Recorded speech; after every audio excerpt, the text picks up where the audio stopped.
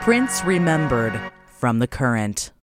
Right now, we're joined in the studio by Peter Greenland. He is the chair of the Live Sound and Show Production Department at the Institute of Production and Recording, IPR College of Creative Arts in Minneapolis. But for our purposes here this morning on the Ultimate Funky Friday, he also had the privilege of having better than a front row seat for some of Prince's most influential and amazing years of his career, working as a sound tech for Prince for 9 years. Peter, good morning. Thanks for being here. Good morning to you. Nice to have you here. Now, how did it come to pass? I mean, we're talking about like 1999, that album, not the year, is when you first started working for Prince. Is that right? Yeah, that's correct. To be 81, I believe. 1981. And how did it come to pass that you got hooked up with Prince's camp? Well, I was the lead tech over at the Carlton Celebrity Theater, if you remember that place, and got a call from a buddy who was working with this new up-and-coming artist, and they were looking for someone to handle some of the rehearsal details, mixing monitors, taking care of the drums, guitars, grocery shopping, all the important stuff. Right. Well, yeah, that's kind of the nature of it. Like, oh, well, you did that. Well, now we need you to go and do this. You're there for some pretty crazy years. I mean, Prince obviously had a long and storied career, but that arc there in the 80s is sort of what defined him. What was he like to work with?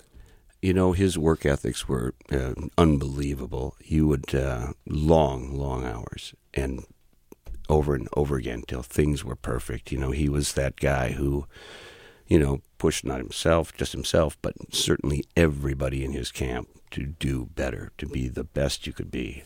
It was amazing to watch. I think for most of the world, Purple Rain is the face they... I mean, you know, here in Minnesota, obviously, we're closer, and there's a lot of music fans, but for many people, casual fans, a worldwide audience, they think that Prince rode a purple motorcycle up to the front of First Avenue and that that's who Prince was. Aside from the work ethic, you know, you were that close to him. What was Prince like? I mean, who is the man that is Prince? The thing that maybe people don't know. Well, it's not, you know, that he openly shared this kind of stuff with. He was a very, kept to himself very, very tightly. We didn't sit and talk about fishing. Right. It just kind of didn't happen. Right. But he was, as you and I discussed off air, you know, very private and very singular and very particular about the way he wanted things. But then he also has, like in that song we just heard, there was a sense of whimsy. He could become playful kind of at the drop of a hat. Yeah, definitely there were times when he'd be running around and joking with all the players, and it was pretty fun to see that lighter side of him. But it was pretty much work. Work is work. Understood. Well, when you talk about work is work, you were telling me about the Love Sexy tour and just what a massive scale that production was. Yeah, that was certainly the largest tour I had been ever on. It was, in Europe we had 40 semis. 40? Wow. Yeah, it was. What? Well, it was a hopscotching kind of tour where they would set up the main steels, the superstructure, if you would, days in advance, and then we'd have 2 sets of those. So it would hopscotch, and then we would bring the more personal production gear, the lighting, the sound, the stage set that up, and then when that was done, it'd be setting up for another one, just hopscotch along. So it was a lot of trucks, a lot of people. I think there were 130 full-time staff, and we would bring in a crew of like 225 stagehands. Wow. I mean, that's epic. We're talking to Peter Greenland. You spent 9 years on the road, working tech, doing sound, working rehearsals, things like that. In that 9 years working with Prince, is there a particular moment or performance or situation that stands out above all the others? Wow, that's a really tough one because they're quite unique.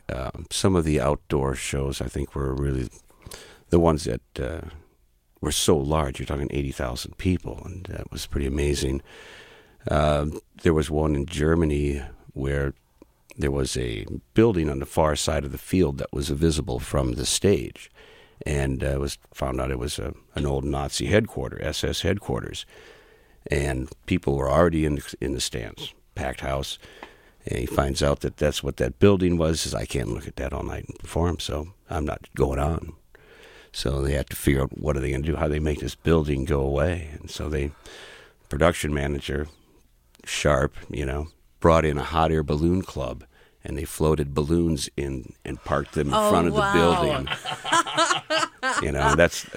that to me was pretty amazing to see that all go down. It speaks to the scale and the scope and the influence and just how amazing Prince was. Before we let you go, I know you've got your day job at IPR, College of Creative Arts in Minneapolis, but you were telling me that on weekends you're now doing something that probably wouldn't be possible if it weren't for all that time you spent with Prince. Yeah, kind of the weekend warrior touring with the Commodores. And certainly, all this is just to just have an opportunity to say thank you, Prince, for, everything you brought to me to show me how this music can sound. I'm a little white suburban kid, and what do I know about funk? But with all those years of listening to the way he layered his sounds, the way he orchestrated everything, how it felt, because it was all about a groove for him. So that really sparked me to go that direction, and certainly that has helped in all my engineering and now mixing for the Commodores. They just you know where to put this stuff, and it's a direct result because of what Prince taught me. Though I'm sure he didn't know he was, but he certainly was, and just can't thank him enough for altering my future.